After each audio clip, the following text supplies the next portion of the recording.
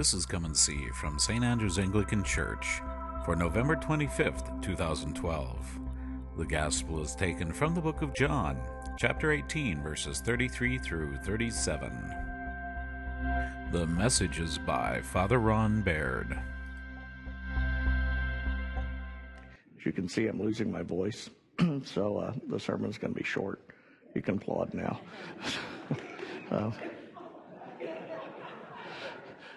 Today is the Feast of Christ the King, and Christ the King is actually the newest feast day of the Church. You may not have known that, but it actually came into being in 1925 when Pope Pius XII declared the last Sunday in October as the Feast of Christ the King. And the reason that he did that was because this was the time of the rise of nationalism, when you had Franco in Spain and Mussolini in Italy and Hitler in Germany, and all those sorts of things were starting to come to fruition with the Nazis. And he wanted people to not focus so much on nationalism as the commonality of all of us who have one Lord Jesus Christ. I don't think it worked too well at the beginning anyway. I'm not sure it's worked real well yet, but it's a worthy goal. In 1960, Pope John the 23rd actually moved the feast to the last Sunday of the Christian year, which is where we celebrate it now. And with the liturgical revisions that went on in Rome with Vatican II, but then in the Protestant churches as well, it was picked up by the Anglicans and the Lutherans and the Presbyterians and a number of us, where we saw the importance of remembering a day when we could remember that Jesus is Lord. And so the focal point of this Sunday is to ask ourselves, in what sense is Jesus our Lord? What does it mean to have Jesus as Lord? Most of us want to have Jesus as Savior. We like that idea. You know, everybody likes to be saved from problems and things. But what does it mean to have him as Lord? Particularly in a country that doesn't really do kings, very well. And so we have to ask ourselves, then, what does it mean to have a Lord? Well, in reality, we have an experience of it. All of us have a Lord. Some of us have several lords. People who have control over our lives. For a lot of people, it's their boss. If they tell you what to do, you have to do it because you need your job. You don't have much choice. For some people, it's their spouse. For some people, it's their kids or grandkids. It could be lots of different things. For some people, it's financial security. Some people have themselves as Lord. They're the ones who, it's my life, I'll decide what I'm going to do. But everybody has a Lord, something that drives your life, that you believe is the measurement of what ought to be done, what the right thing to do is. And all too often, that Lord is not Jesus, is not God. It's like Bob Dylan said in that song, "You got to serve somebody." It says you got to serve somebody. It might just be the devil. It might just be the Lord, but you're going to serve somebody. And so we have to ask ourselves, who is our Lord? And what difference would it really make if we chose Jesus as Lord? How would that change our lives? Well, first of all, we would stop being what one preacher has called being a fan of Jesus. If Jesus had a Facebook page, he'd get a lot of likes. But how many people are really willing to listen? And that's really what today's gospel is about. When he was being tried before Pilate, and Pilate said, "So, you say you're a king?" And Jesus say, "You say that I'm a king. But it was for this that I came into the world, to testify to the truth. Anyone who knows the truth listens to my voice."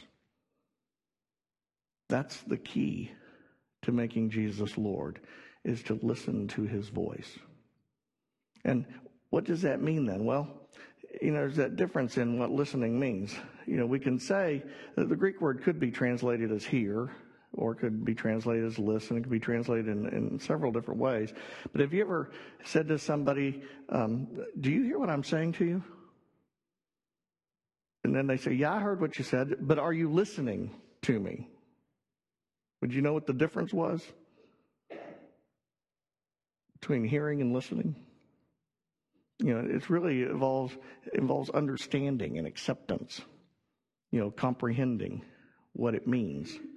And that's the kind of thing that Jesus is really talking about when he says, those who seek the truth, listen to my voice. Is that we not only hear Jesus, but we listen to him. We understand him. He is the one who tells us where to go and what to do. Now, Jesus does this not because he's on some power trip and wants to be the big shot. Because even he said that while he was on earth, that he did nothing but what the Father gave him to do, and he said nothing but what the Father gave him to say. That's the example that he tries to set for us, is to do nothing but what he gives us to do, and to say nothing but what he gives us to say. Imagine what it would be like if the world was actually like that. It'd be a lot more peaceful, wouldn't it? But instead we live in a world where truth has become relevant. As a matter of fact, there's a whole industry that has been sprung up that is worth billions of dollars based on, helping people to understand what truth ought to be. They call it advertising. It's true. I mean, it's what they do. They try to influence your perception of reality so that you will believe that they are the best at whatever. That's why they do advertising. Is to convince you. Now, what a duck has to do with insurance, I've yet to figure out. But that's one famous duck, isn't it? Now, why in the world would we be thinking, gee, if you have the Aflac duck on your side, then you're in better shape? I mean, if you think about it just on the surface of things, it makes no sense whatsoever. But the commercials inundate us, and they work. A lot of people have gotten, Aflac as a result. The gecko is another one. We are influenced about what reality is based on what we are being told reality is. And the sad part about all that is that any kind of reality that you're being told in this world is not true. It may have elements of truth in it, but it's at best an illusion. It's at best a perception or a perspective on truth, because there is only one real truth. There is only one reality, and that is God. God's reality is what's really real. Everybody else just has an opinion. That's one of the things that's driving me crazy these days is we have this thing where, everybody has their own truth. That's your truth. I have my truth. To which I always want to say, no, actually, none of those are true. I mean, they're all perceptions, they're all opinions, but they're not truth. Only God has truth. And so to follow Jesus as Lord, to make him our King, is to seek after what is really real.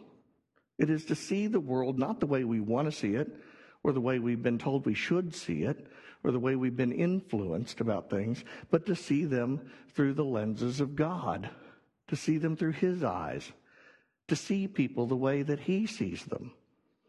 Imagine what a political advertising would be like if all you could do is advertise it the way God sees it. Wouldn't that be refreshing? Well, maybe. We may not like what we see for any of the parties. We may go, gee, I don't know why we want to elect them. Or we may think, oh, they're not that bad. They're really pretty good people. But instead, what we get are perceptions.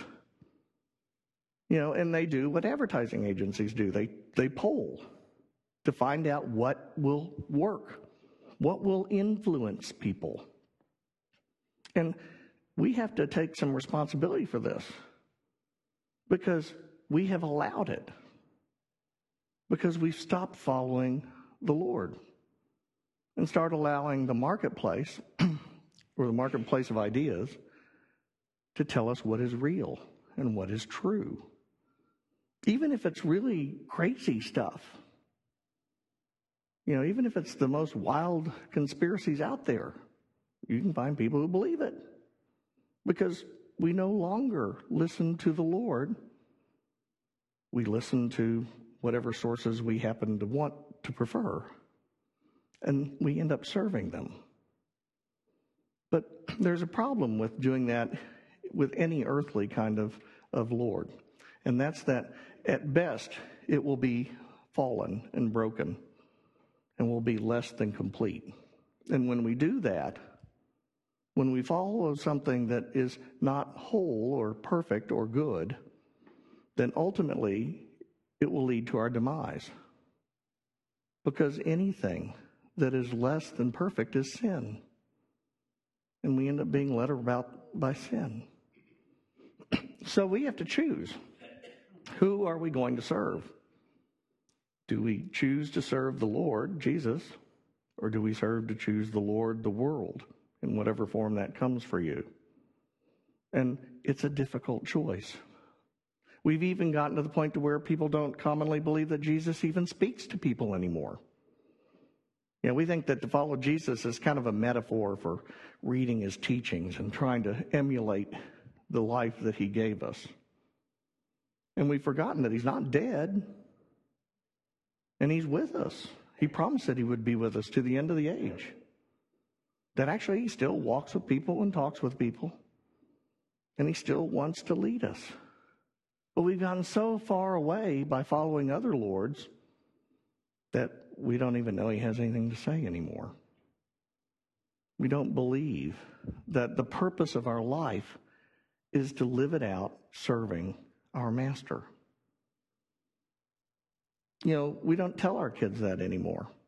That the real thing you should do in your life is to grow up and figure out what the Lord wants you to do, what Jesus wants you to do, and then do that. Because then it'll be good.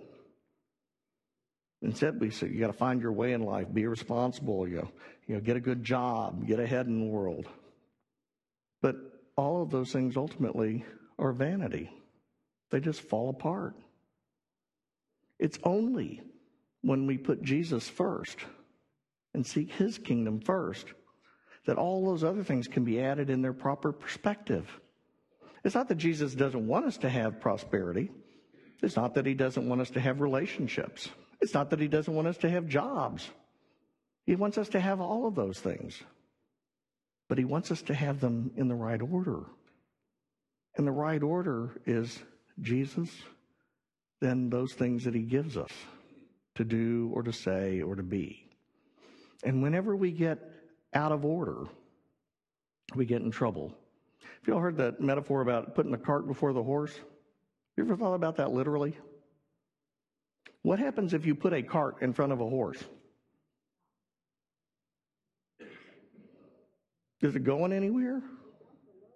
Yeah, if you're lucky, you might get the horse to push the cart, but it still wouldn't work real well, would it? Because in the front of the cart, there's a, what do they call that thing along the bottom? The tongue? And it's going to go where? Into the ground. So you get nowhere.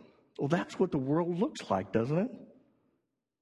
You know, that we keep trying things, but we seem to never get anywhere. We never seem to resolve the issues that are before us because we keep doing the same thing over and over. It's a famous illustration of definition of mental illness is to keep trying the same thing over and over, expecting different results. Well, if you want to know who that is, look in a mirror because that's us. And the solution is not to somehow or other be better at it. The solution is to change the order of things and to listen first to Jesus Christ. To believe that he is alive today and that he is the same yesterday, today, and forever. And that he does have a plan for our life. That, you know, he didn't wake up one day and go, how did that person get down there? I didn't put them down there. Where'd they come from? I mean, he wasn't surprised when you were born. He planned it all along. And when we begin to really believe that, not just acknowledge it, but believe it, trust in it, then what we realize is that he planned for me to be here. He knows why I am here. And if I will just listen to him and try to do those things that he gives me to do, then I will become who I am supposed to be. And my life will have meaning and purpose. And it may be with prosperity, it may be with struggles, but always it will be to the end that he has in mind, which is heaven. And so on this day, we choose to celebrate what it is that we are going to serve. And we can serve Jesus as Lord, or we can serve the weekend shopping sale as Lord, or we can serve something else altogether. But we will choose to serve something. And so as you go to work this week, as you encounter your friends and family, ask yourself in all the decisions that you make, even if it's a simple thing like what to have for dinner, by what standard am I choosing this? And have I bothered to even consult with the Master? Because after all, if he doesn't know, who could I possibly trust? If God is not sovereign, if he is not really in charge, then everything that we believe, everything that we hope for, everything we dream for is ultimately in vain, because all of it will go down to the dust. But if it's true that he is the Lord, then everything we do, everything that we labor at, everything that we say, regardless of how difficult it may seem in the moment, we can be assured that it is all being built into the kingdom of God that will come in its fullness someday. That place where there will not be any more crying, where there will be no sorrow, where there will be no sin or grief, where there will be no death. There will be joy that is everlasting. And the only question for you and me is, which side do we serve? Amen. You were just listening to Come and See. Come and See is a production of St. Andrew's Anglican Church in Lewis Center, Ohio. St. Andrews is also available online at www.standrewspolaris.org. Please join us again when we invite you to come and see.